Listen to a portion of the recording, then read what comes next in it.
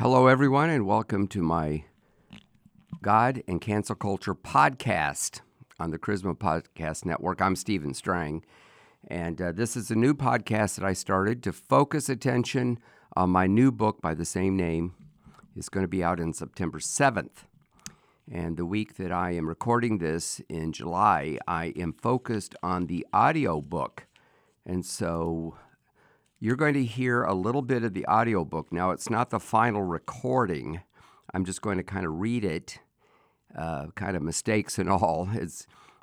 I'm doing this partly to practice and also to put some new content on the podcast. I'm told that the numbers are doing very well, which means we're starting to get, followers. And I hope this will make you want to listen to the full book and also to read it. You can pre-order it on StephenStrangBooks.com or SteveStrangBooks.com. We have both. And when you do, you get $120 worth of value.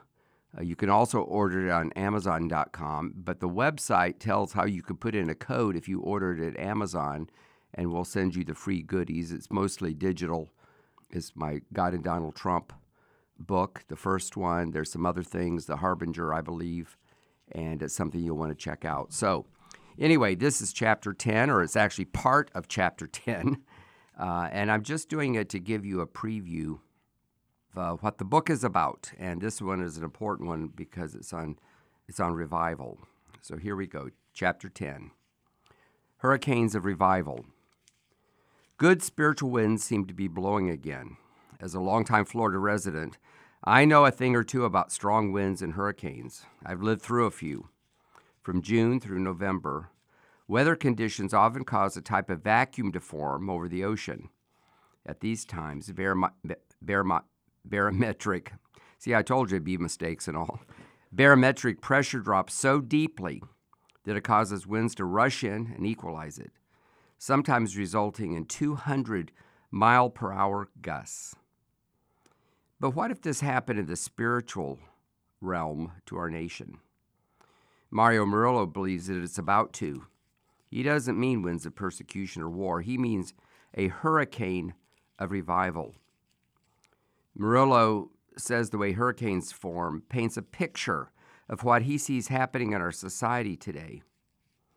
One of the patterns for revival that Jesus referred to as weather, Murillo told me, referring to Matthew 24:29-30. He said, you see the color of the sky and the cloud formations, and you know what's coming, and you don't discern the signs of the times. Murillo said that the big flashing sign of the times today is spiritual hunger and a vacuum of answers. When there's a vacuum of good, something must rush in to fill it. Observing the cultural signs, Murillo believes it is inevitable that the revival is coming. He said, the natural hunger for God is something that no atheist can abolish, no university can ban. No human engineering is ever going to be capable of erasing man's deep desire to know God and the inner emptiness that they feel. When you create a culture where you don't know what gender you are, you don't know what love is, you don't know what's up, what's down, what's truth, what's false, who you can believe in, all of a sudden these deep eternal yearnings rise to the surface and people turn to God. Murillo believes that the spiritual vacancy and hunger are profound in our day, much like a hurricane.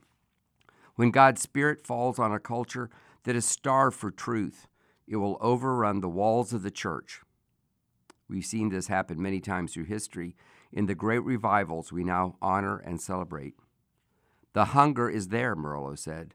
The tide of spiritual awareness has gone out so far that the youth are starved. It could be a new Jesus movement. It could be something else. But anyone who supposes that something big is not at work is going to miss it. And then I'm going to jump over later in the chapter to a section called The Church Must Wake Up and Expose Corruption.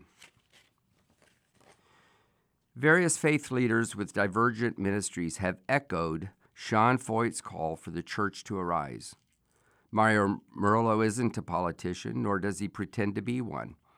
He has spent much of his life traveling the globe to share the gospel of Christ. But back in 2012, the Lord told him to begin a blog about political issues, and he obeyed. That blog, which is MarioMurilloMinistries.wordpress.com, has now had more than 12.5 million readers, and God continues to use Murillo to speak unvarnished truth to today's believers.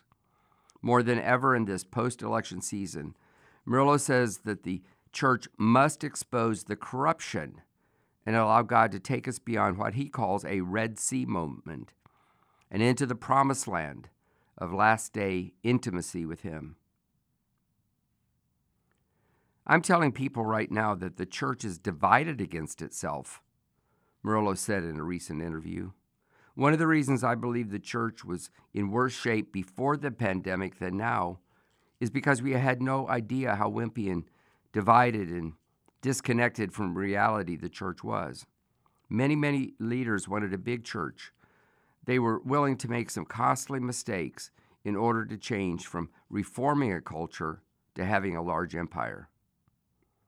Murillo said the concept of cheap grace has led to the church's lack of engagement with the governmental mountain of influence. We had no political involvement because we didn't sense danger, he said.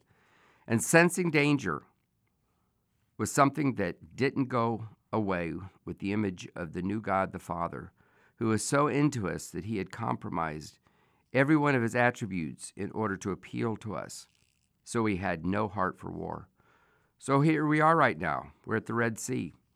And some Christians are saying, well, let's just side with Biden and let this go. Let's not investigate. We're looking bad to the world because they don't have a clue what's at stake. They're saying, oh, well, in 4 years, Trump could run again. Well, right now we're having the weasel guard the chicken coop. And the fact is, we don't know what we're going to look like in 4 years if there's anything for Trump to save. The church's laissez-faire attitude is at fault. But God has promised protection for the righteous, Murillo said. Jesus said to the Laodicean church, you believe you don't have any need. We had years of that. We had years of becoming experts in marketing, planning, multi-campusing, and all that stuff. But we did not preach the counsel of God to America. So therefore, in Revelation 3, God said, you poor, miserable, blind, and naked, and you don't know it. Then he said, I stand at the door and knock. That's what everyone must listen for, that knock, Murillo said. This is the paradox of the hour. God is affording us an intimacy with him that has not been available to prior generations. God is saying, just as we are delving into dramatic evil and weaknesses, you can enjoy intimacy and righteousness with God and a peace that passes understanding. But not if we don't open the door. We must open the door, and he will come in. And all of these tremendous blessings of the last days will be unfolded. And I think that's a good place for me to stop. I hope you didn't laugh too much at my mistakes. Of course, the final audio book will be professionally edited, and I obviously have to redo sections. I've been doing this for hours. I'll be done probably later today, and I just thought I would share it. Also gave me a kind of a run-through, a practice, if you will. So this is from chapter 10, the last chapter in God and Cancel Culture. There's a conclusion and then an epilogue, and I believe it's a very important book. I've been invited by Clay Clark on the Reawakening America tour to speak about God and Cancel Culture at the big rally in Grand Rapids, Michigan. And they're also having a meet and greet. I've only done one or two of these kinds of things. This is a huge venue, a huge stage, a huge open door. And even though people will be reading this long after the event, which I think is August 19th, 20th, and 21st, I'm pretty sure I'm there on the 21st. If you haven't registered, you need to. If you put in the promo code Charisma, you get some kind of discount. I don't have all the facts in my head. I'm going to track this down, but I just thought that I would mention it in passing. If you did hear this podcast and you come to the event, please come up to me and greet me and tell me that you listened to the God and Cancel Culture podcast. That would mean a lot. Also, I'm going to start doing something a little different. I'm kind of thinking out loud, but I hope you'll allow me that privilege. But I think that once a week, I'm going to start answering people's questions and have a much more personal, much more informal podcast. I'm thinking of calling it Casual Friday or doing something like that. We have Casual Friday here at Charisma Media. And so I just thought that might be fun. I did it because we got some questions, and I thought, yeah, I'd like to answer these questions. Dennis Prager does this on his Fireside Chat, and my wife and I watch it, and I think it's pretty interesting, so hopefully you'll be interested. I'll do that on my Strang Report podcast, which, of course, is my other podcast. I put most of the podcasts having to do with God and Cancel Culture on that podcast as well. This time I did a unique one just for God and Cancel Culture. So thank you for listening. Thank you for pre-ordering the book on Amazon.com. It's there. Also, it's on Mardel.com. I recently did a podcast with Joe DePalmo, who is the president of Mardel, and it made me realize I should download the app and open an account, and I did. And I thought, well, what can I buy? And so I went and saw that they sell my books, including this new one. So I pre-ordered a book myself, just to kind of get the feel, for how it happens. We have advanced reader copies available. We send them out to the media. In fact, I sent one to the New York Times. They contacted me, and we set up an interview. So I hope that will give some exposure. I don't expect that they're going to agree with my book at all. In fact, I write it partly because of the way that the press in general and New York Times specifically is hostile to the things that we believe.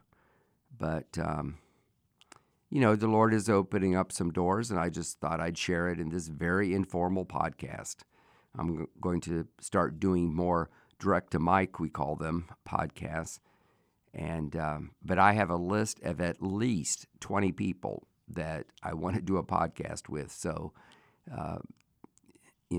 obviously our listenership is going up and lots of opportunities. In fact, I'm getting authors of books to contact me, and I say, yeah, that'd be kind of interesting. And so that means that the PR people out there have learned about the Strang Report, and now people are learning about God and Cancel Culture. So that's enough for now. Thank you for listening. Thank you for sharing this. We're trying to put up a new podcast every single day, so you can come back tomorrow and hear something on God and Cancel Culture on the Charisma Podcast Network. I'm Stephen Strang.